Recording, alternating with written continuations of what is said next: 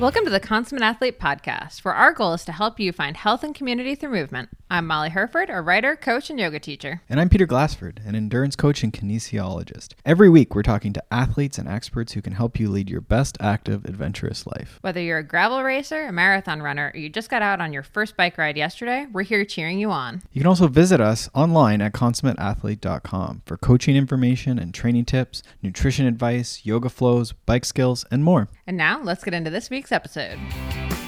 Hello. Welcome back to the Consummate Athlete Podcast. Peter, how's it going? It's going well. Yeah, I'm still recovering from injuries, but hopefully, along the path. We're recording this a little early because we are going hiking. So hopefully this podcast got posted while we were still hiking. It's the Canadian Thanksgiving weekend. So we got away for some time in nature. Hopefully you did similar or are planning on getting some time in the fall colors and so forth. Yeah, I'm pretty excited. This is going to be our longest sort of through hikey type situation that we've done together, but also that DW has done. Yeah, longest in terms of number of days. Yeah, so this is going to be, if all goes well, 4 days. So we'll see. A lot of 3 kilometers. nights. Yeah, not extreme. We've had people on talking about these big, long trips. Sometimes it's impressive to say you ran something really quickly, right? But there's a certain, you don't need to be prepared, if it all goes well, for nearly the amount of time, right? Carrying the food, building fires. There's a lot of stuff you just sort of skip through, which seems snazzy and fancy, right? But you're sort of just not taking, you're not learning all these other things and appreciating, what goes into surviving for multiple days away from the right conveniences and trappings of life. Yeah, no, it's actually funny. So the route that we're doing is the same first day that our friend Karen just ran for day 1 of her Bruce Trail excursion. Oh, there so you same go. total. I hadn't thought about it like that, but yeah. Well, I asked her though, I was like, Karen, because Karen's coming with us, and I was like, Karen, which do you think is going to be harder, the hike or was the run harder? And she's like, oh no, the hike is always harder than the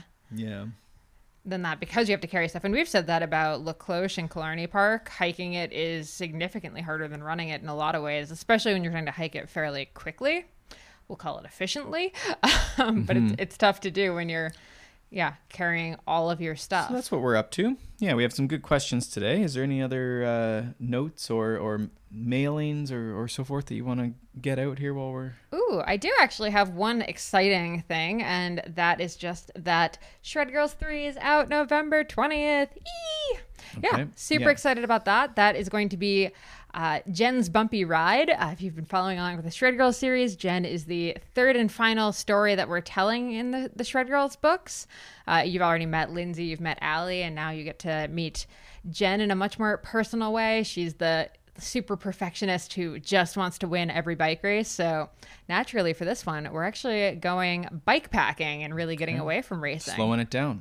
That's what we're talking about. Slowing it down to speed it up. Yeah. So I think that's going to be a really good one. Honestly, I know I say this for every Shred Girls book, but they're all like, this has been my favorite one to write, I think, just because I got to really write about bike packing, and that's pretty just fun. And I think it's a good one I'd say it's a good one to get a kid into bikes who maybe isn't yet, because it's a bit more campy and not campy like hilarious. Yeah, you didn't mean camping. Yeah. There, it's there's another way to enjoy bikes, right? I think that sometimes we get so into this racing, especially if you race and then you're trying to get kids in. Racing is this thing we're trying to do, but there's a few clubs locally that are doing such a great job with just more of like enduro club or free ride club or whatever, right? Kids are just riding and playing on their bikes. And we say that, but it's hard to actually execute. So I think this is very good that you're sort of putting this out there, where Jen is the perfectionist, and maybe she actually finds, for her it might be therapeutic, but another kid it might actually be like, wow, a bike lets me go on these adventures to my friend's house to start, right? And yeah, exactly. Right. Yeah, cool. And also Jen gets to make some of the classic bike packing mistakes that I personally made the first time I was on a trip. So okay, we're all learning. When is it coming? What can people do with this information? Yeah, it's coming November 20th. And while we won't really do any in-person launch stuff, we will do some virtual fun stuff. So you can just head over to shred-girls.com and just make sure you sign up for the newsletter. I'll have all the dates and information and order information over there. And of course, when it is out, we'll post a link to pretty much everywhere. So yeah, just keep an eye out for that. It's going to be out in time for Christmas. We actually have 2 new hoodies in the Shred Girls store too that are inspired by the cover design for this one. So very bike packy, very fun. I'm very excited about them. So yeah, Cool. definitely Well, congratulations. check those out. Congratulations on that. Thanks, dear. Yeah. Okay, but let's get into these questions. Okay, yeah, we have 3 today, and we're going to try and roll through these fairly quickly. If you do have questions, you can shoot those over at the contact page at consummateathlete.com. You can also always drop them into the direct messages, drop into the DMs. If you will. and let us know what you're thinking, right? You could certainly, we'll take questions on anything. Don't worry if it's, certainly you can do a search. We might have talked about this in a podcast before or in an article. But everyone's got their own little twist on these questions too, so we're happy to sort of revisit things as well. So certainly just drop in that question when in doubt, and we'll try and get to it. We're trying to do more of these. We can always do a second episode. So without further ado. Oh, actually, one more note, and then we'll get into the doing. You might have noticed that this is now up on video, so we'll have most episodes. You're over-promising because we don't know if it worked, but I said most. Okay. Okay, ideally. There's a chance that this is up in video. Assuming that everything goes according to plan, this is up on video, just over on Instagram, over on YouTube. So if that's how you prefer to listen to your podcasts, we're going to do the Q&A ones, the ones that are just Peter and I. Will all be video from now on, and then we'll be recording the intros to episodes. So if you want to just kind of get a quick taste of, who we have on, what's so exciting about them, why we're stoked to talk to them, we're going to be dropping those just into our Instagram every week. Yeah. Or at least that's what we're trying. Doing this, I might have not worn this random flat brim, but there you go. We're here. Well, Okay. Real life. Yeah, I mean, we're all Okay. Fashion choices. Our first question here is coaching while racing. So we're not talking about coaching where you're sitting in front of the computer doing training peaks, kind of in a more traditional, like 9 to 5, you work an office job kind of thing. We're talking more either you have an actual like normal 9 to 5 job and then you're coaching your kids, theoretically cycling team in this case, or theoretically like running or something like that. Either way, you're coaching with probably your kids team, but it might be just if you're a teacher, you're coaching a school team. So it's taking a lot of energy, but you also have your own racing aspirations. So where's the balance? How do you handle that? Yeah, I mean, I have several clients who are all different. Again, we're all coming from different areas, different experiences, and then what racing is different, and so what training is different. And you've even really had to kind of struggle with it. Learn from this. I guess my life, right? But ultimately, this comes down to like we're adults. You got a lot of stuff on the go, but you have a goal for yourself. You want to do it, but there's other stuff that sort of I'm gonna say takes away, but it's not that other stuff isn't important, right? You just might be getting a promotion at work, or you're a CEO, or you're trying to make pass the bar exam. You're in med school. You got kids. Having kids. So this is sort of the ultimate question of like, how do you pursue your athletic goals, based on like time available, mental energy, and physical energy. We can get more specific with this. And again, I have a few clients that go this. So Molly's saying, okay, you're going to go to Tuesday and Thursday practice, Tuesday and Saturday practice, the Wednesday night race, whatever it is with this group of cyclists. So it's very specific. What I'm saying is I have a 9 to 5, whatever that is. It doesn't really matter. Maybe a family at home.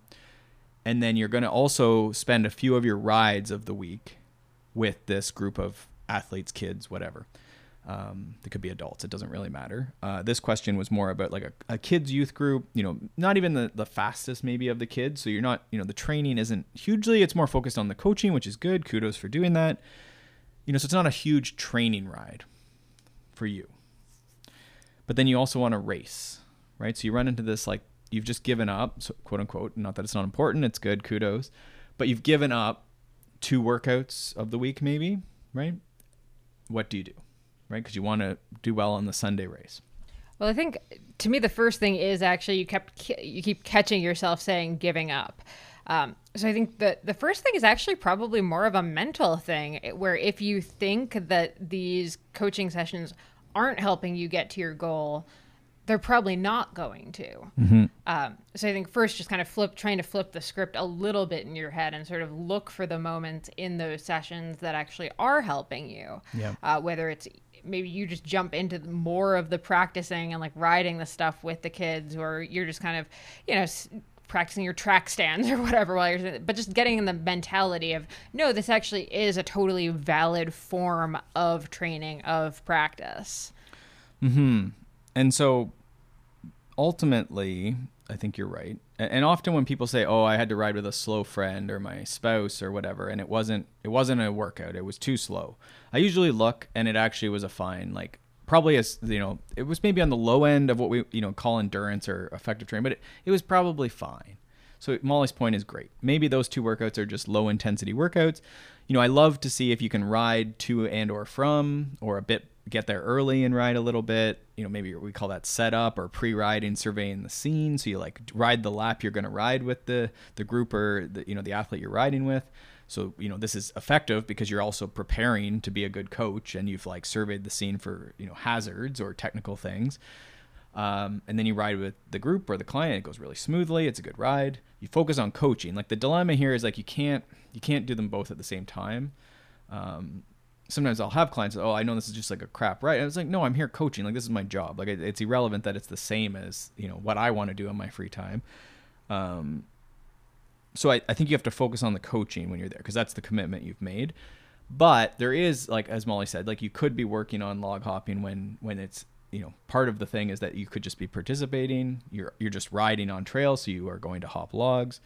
I think it's to short, it is beneficial.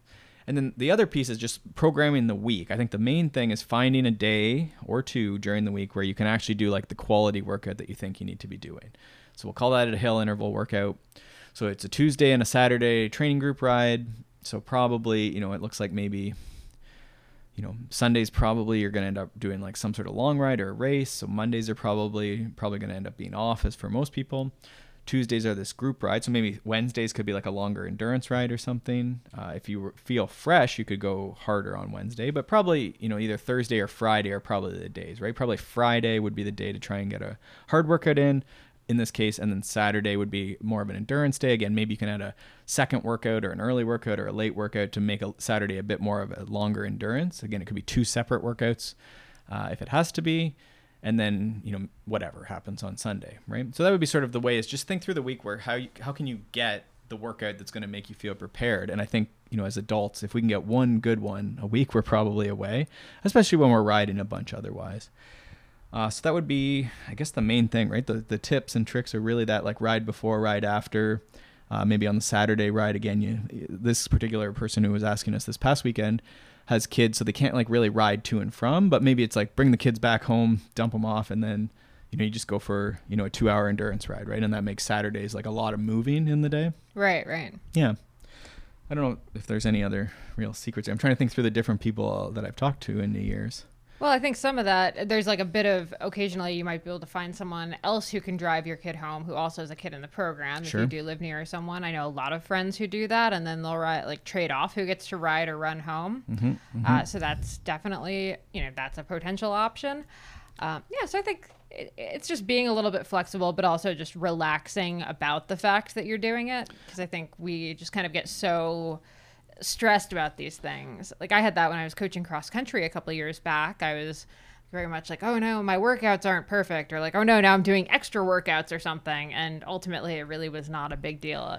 And some of this is, you're almost there. It depends what coaching is. Again, it can mean a lot of different things, but sometimes, the kids almost need, a good role model, someone to copy what they're doing, right? That sounds odd, but like they want to see someone hopping a log and then they hop the log. It's not that you're instructing them or have this magical cue word or something you're going to give them. It's like they almost wanted just someone to play with. And if you're really good at playing, that's why sometimes having these like older athletes in with the group, right? It's like, we call them coaches, but it's actually, they're just similar others who are doing the thing. So sometimes it's like, you just need to go there and play, right? And be a good model. So maybe it's okay. I think the only other thought I had is like, if the goal you have is really ambitious, then that's where like we need to be more and more focused and put more and more time in, right? Like the one athlete I'm thinking about, like he just won national championships, but coaches 2 and 3 days a week. And he's lucky because the groups tend to be relatively quick. But he's also been racing for a long time. So it's like the goal, he's like, national championship sounds good. He doesn't win it every year. This is maybe 3 or 4 he's got over his 20 plus years, but it just isn't that ambitious, right? Which sounds weird, but it's like he's done it a lot. That's the level he's been at for a long time. Right, so right. There's a certain amount of work he has to do. He can get better. He gets better every year. But for him, like actually playing with the kids, and the kids are really good. Usually, they do all the tricks, and he's come from way back in cycling, so he's not as good. He's getting older. So for him, working for bunny hops is probably great. Right, it's probably going to make him faster versus just going out and doing, masters rides on the road bike is probably not, the thing he needs to do a lot of. Yeah, and that gets right back to my like mentality of like this is going to be a positive for me because yeah, often we don't really get out and do those play rides. Right. Like I know I'm much more inclined to walk over something if it's just me in the woods, but if it's me like leading a group ride or riding with friends or with girls, like I will try to do If the you thing. see the similar other do the thing, you get an idea that it's like it could be possible. Even if the similar other is a 6-year-old who just cleared a thing that I was very nervous about. Yeah, if like a little 6-year-old does it, and sometimes that's all we need to see, right? It used to perplex me that people would be like, "Oh, I want to follow you off of this," right? Because I was like, I would never, like, I still don't like, but yeah, I think that's a lot of it, right? Is they want to know the speed and they want to know that someone else survived it, right? Yep. So that logic only goes so far, but that's the idea. Yeah, exactly. The last piece I had on this is just that there's seasons, there's cycles in the year, so we can periodize our year. So as the coach, you may have to take a backseat role. Maybe you're in charge. You said the training peaks or the organization, but you're not actually there on the Tuesdays and Fridays. Maybe you're in a different, maybe you work with the really fast group and you're actually like just there for supervision, adult supervision, but you're just getting towed along the whole time. Trying to draft to stay in the group or something if this was a road group. So seasonality. Maybe you don't coach in the critical season, your specific phase, but then maybe you coach a lot during your off season, so just other disciplines that aren't your discipline. That might be, again, if the goal is ambitious, sometimes we need to, there's sacrifices. We ask this in the goal setting stuff, intakes and goal setting, yearly goal setting forms is if you're saying yes to this, what are you saying no to? Right. What are you going to have to sacrifice, right? Oh, if I want to, be fast at this, I can't be out late at night. I can't be partying all the time. And I mean, now cycling is pretty much a year-round sport. Like I can name major races that are available for amateurs as well as pros that are running every month of the year. With like e-racing, track racing, fat bike racing, cyclocross, gravel, yeah. mountain bike stage races, all this stuff. We just did mountain bike nationals in October. So I guess what I'm like, the schedules are more flexible. You might be kind of like in your local scene and you have like your local race series that's kind of in your head and that's what you've been stuck to. But maybe there's actually another goal out there that, maybe it is traveling for a race that happens in May. So that way you're basically done with your A race before your coaching season even starts. And then you can still do your local stuff, but you have a little bit less stress about it because that wasn't the race. Yeah. Perfect. So, cool. Well, that's enough on that. All right. Next question. We had 2 questions pretty similar. So the one was a woman who missed her long rides leading into a longer event. She missed them and the event's in 9 days. So she has time to do one more long ride ahead of the event. But does it make sense to actually do a longer ride to kind of make up for missing those 2? And then the other question we actually had was from a runner who sort of similar circumstance. Her longest run for prepping for a marathon did not go well. And she was about to be starting a 6-week slow taper down to race day. She's now, 4 weeks out from the race, but 2 weeks after her biggest run was supposed to be and wondering should she still do that big run? But in her case, she has 4 weeks, not 9 days. So let's start with maybe the 9-day one and the bike first, because I think they're similar questions, but possibly pretty different answers. Yeah, and the difference between missing it and doing it, but it just not going, maybe as amazingly as we hoped, right? So, I guess so. First of all, what is the efficacy of doing this long run or a ride this close to the event? Well, in the case of the 9 days out, you missed it, so you maybe had a tough weekend, you didn't get to train, and then we're in that week before the race week, and so. I always look at that as the endurance gains are something that tend to be, we think about them as long lasting, but they take a long time to build, right? When we take a look at our top endurance athletes, they're usually they've been training for 10 plus years. Again, the gains last. You can take some time off and you're still, have the adaptations, but they take a long time. So 9 days out, you're not going to necessarily get endurance or fitness gains per se that you're going to see on race day. What you do risk though, especially if this is a long ride or certainly a long run, is fatigue, right? Because we're getting into that time period where we actually want to start being fresher, right?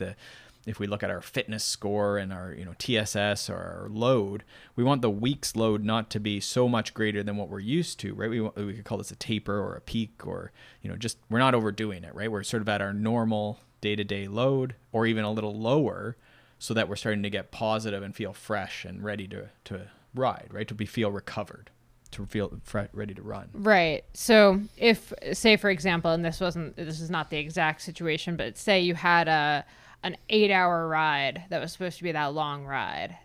Yeah, let's say like I would not do that. I think we're almost looking at like, maybe you could get and this is maybe what I said, something like you could maybe do a 2 or 3 hour ride on the bicycle you're looking for. Well, you didn't let me finish Sorry. I was going to say, so the 2 weekends that got missed, say it was a 6 hour and an 8 hour that got missed.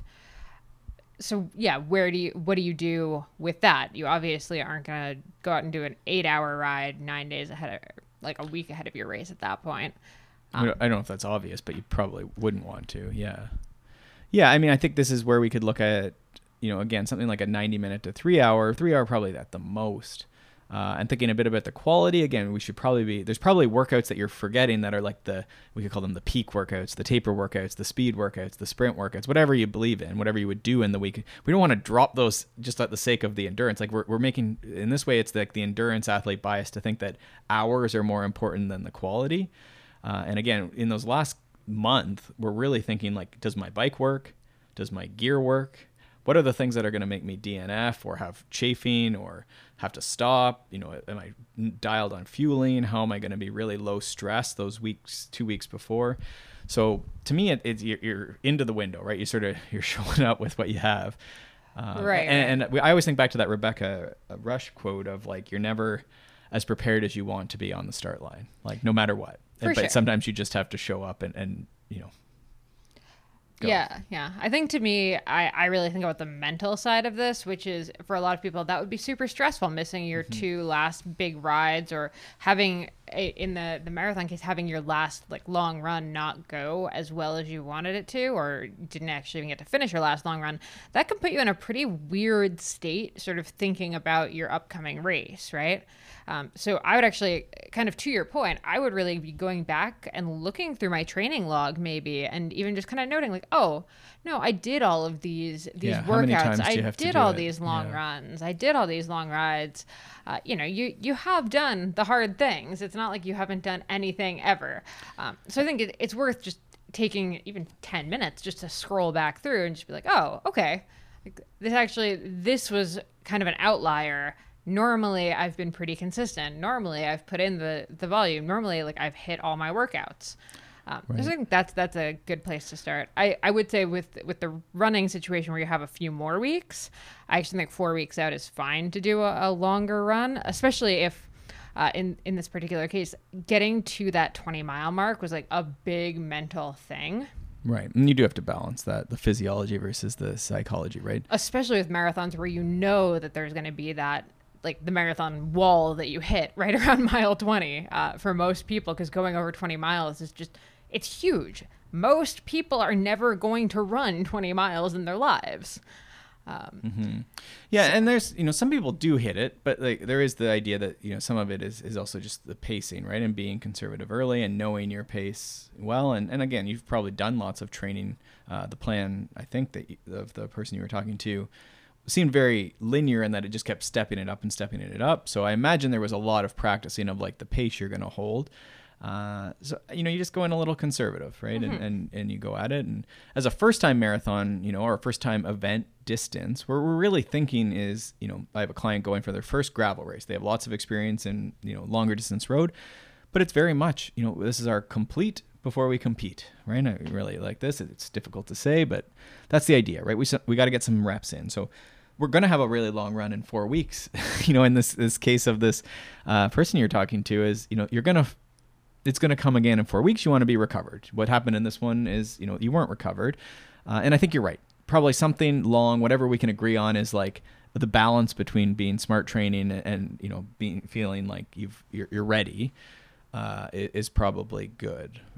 As far as again, risk reward, right? If we end up with knee pain for the last 3 weeks, then what was the point of doing 21 miles? Yeah.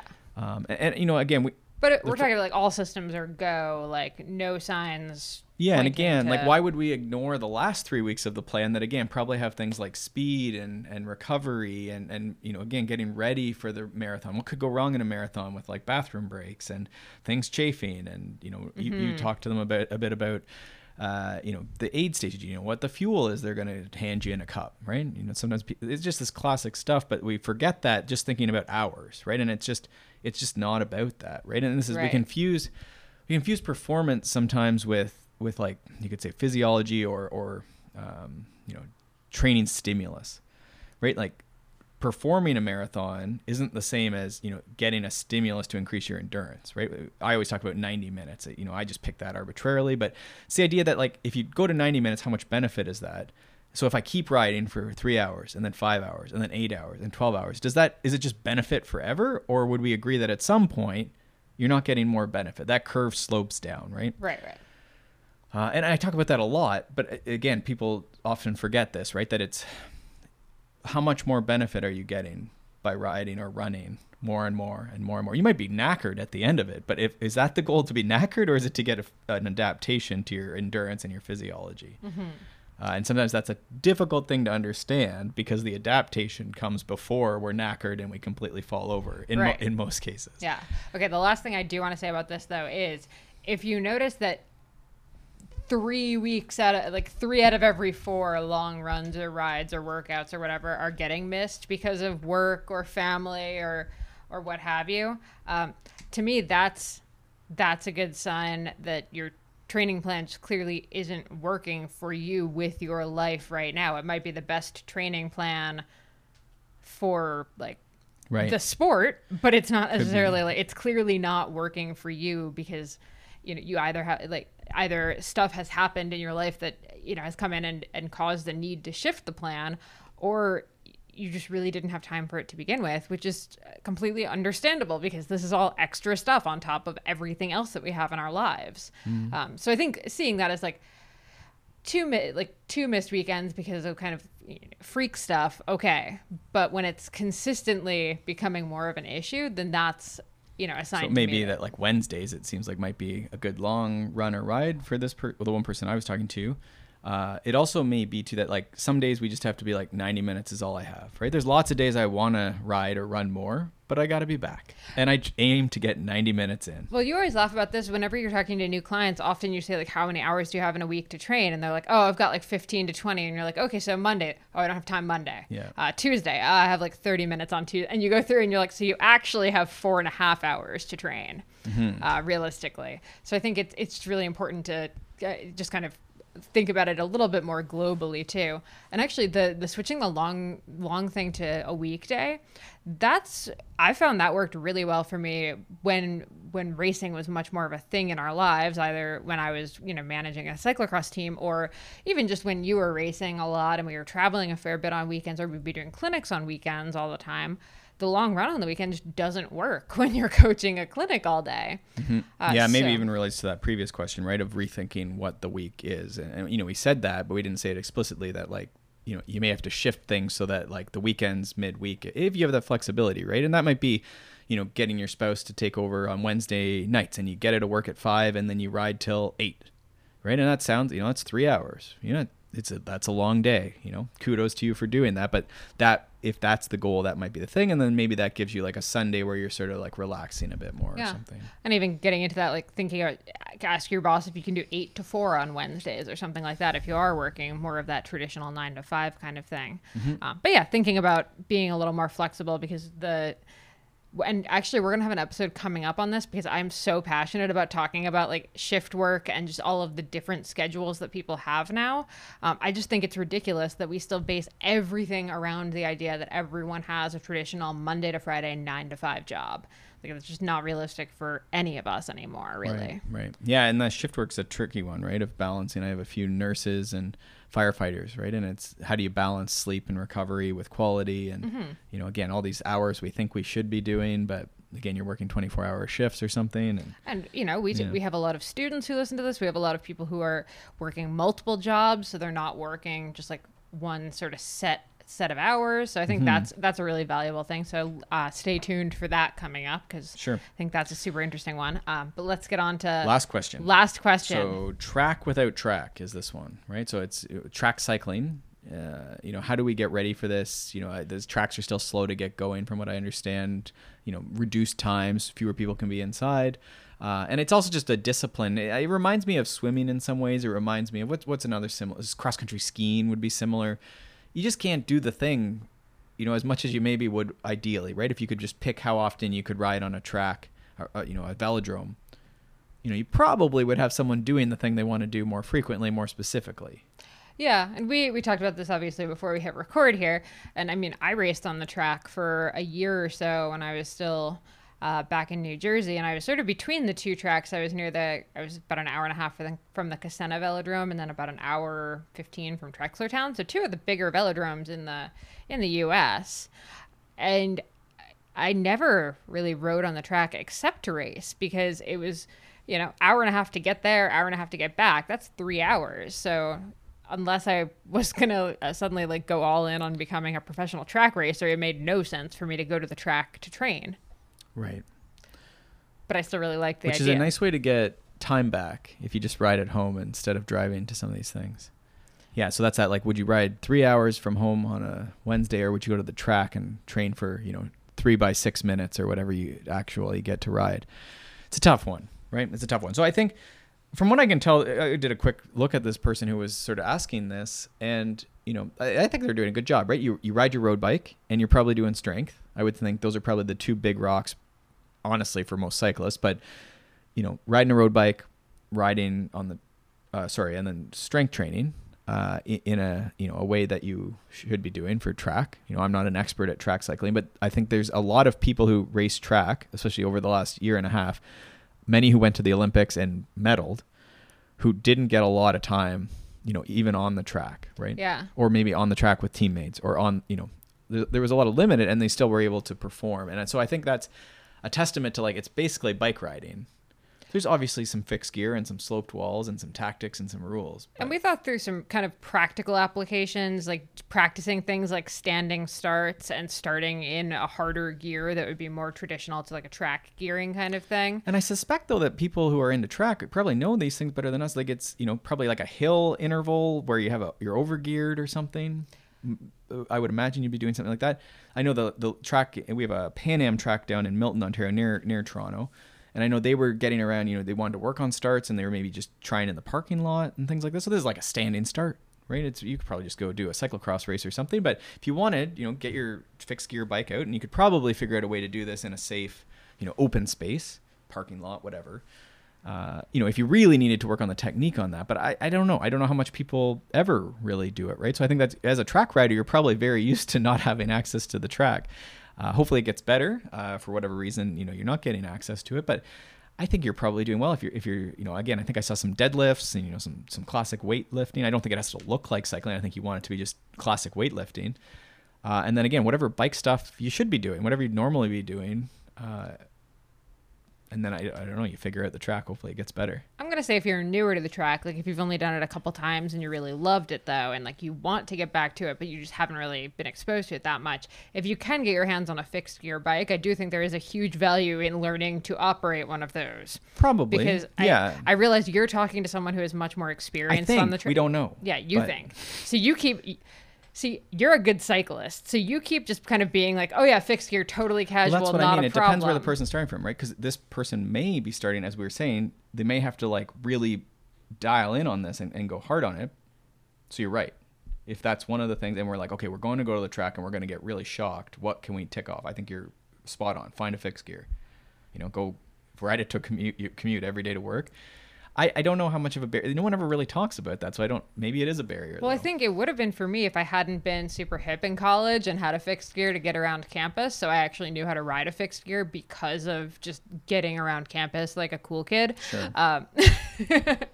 Yeah. But if I hadn't had that, it would have been a pretty unpleasant surprise the first time Sure. I hit a track. Sure. I will say that. So I think that there's value there. So we can go deeper. If someone has a suggestion for a track coach, it's sort of, again, I haven't spent much time with that. it's only sort of stories I've been told from other coaches. But yeah, if people are keen on track stuff, we can certainly have someone on to talk about that. Yeah, and I think the more global answer to the question is sort of what you alluded to, where you're sort of breaking down what are the elements to the sport. Well, the demands, like, again, because you got sort of towards the, like, it's a fixed gear bicycle, but you could also just look at, like, physiology wise, like, what the track riders have always sort of strength trained. So it's more accepted for that. I mean, we're all coming around, but so that's like piece, right? You're gonna have this huge high force to get going or to sprint or whatever. And now this is, and then you're pedaling a bike. Yeah. Right. Now this is a really specific question, but this is one that you actually get in your coaching all the time, where you have people who live in cities, live in Toronto, live in New York City, all over the place, that want to race a race like Leadville but never ride a mountain bike or climb a hill. Yeah. Make it happen. So this is not an abnormal question, right? A lot of people do not live near the exact thing. I mean, we have a great rail trail right behind us, but we're a few miles from trails, and that is not much. And theoretically, you could drive to them every day, but as we just kind of talked about, even if you think about it, it takes me 20 minutes to drive to the trail. That's 40 minutes of my day, which is not nothing. Right.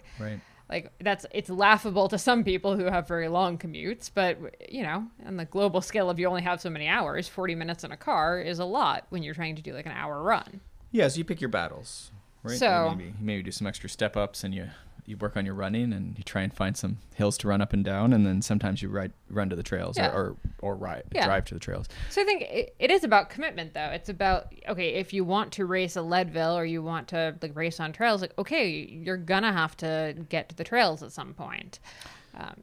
I think, you can do it. It's just like, how ambitious is the goal, right? If this is just like a challenge to try and finish it, again, like, you can do what you want. I think it's Chris Rock said, you can drive a car with your feet if you want to, but that doesn't make it a good idea. Well, and also just like, why are you doing that goal if you don't want to do the training or you can't? Yeah, and so that's a little different. I think this person's really psyched on track, and I think that they're able to get to the track in normal times, but maybe they're exactly what you're saying. Maybe it's a 3-hour drive, it's too late at night, it's not working with schedule, whatever.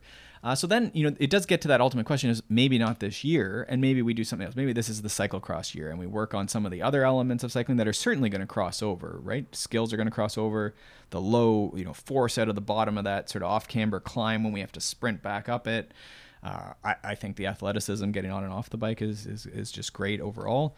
Flip-flop that hub, throw some race it single speed. I don't think that's a bad idea either. So, there is that of like, someday, but not this year. Maybe if it's a COVID related, there just isn't track times. It's at weird times. Just sometimes it's like, just focus on something else that you can do and that isn't going to provide this stress. And I think, I just got off the phone with a client who lives in the mountains, used to do crit racing and cyclocross on the Northeast.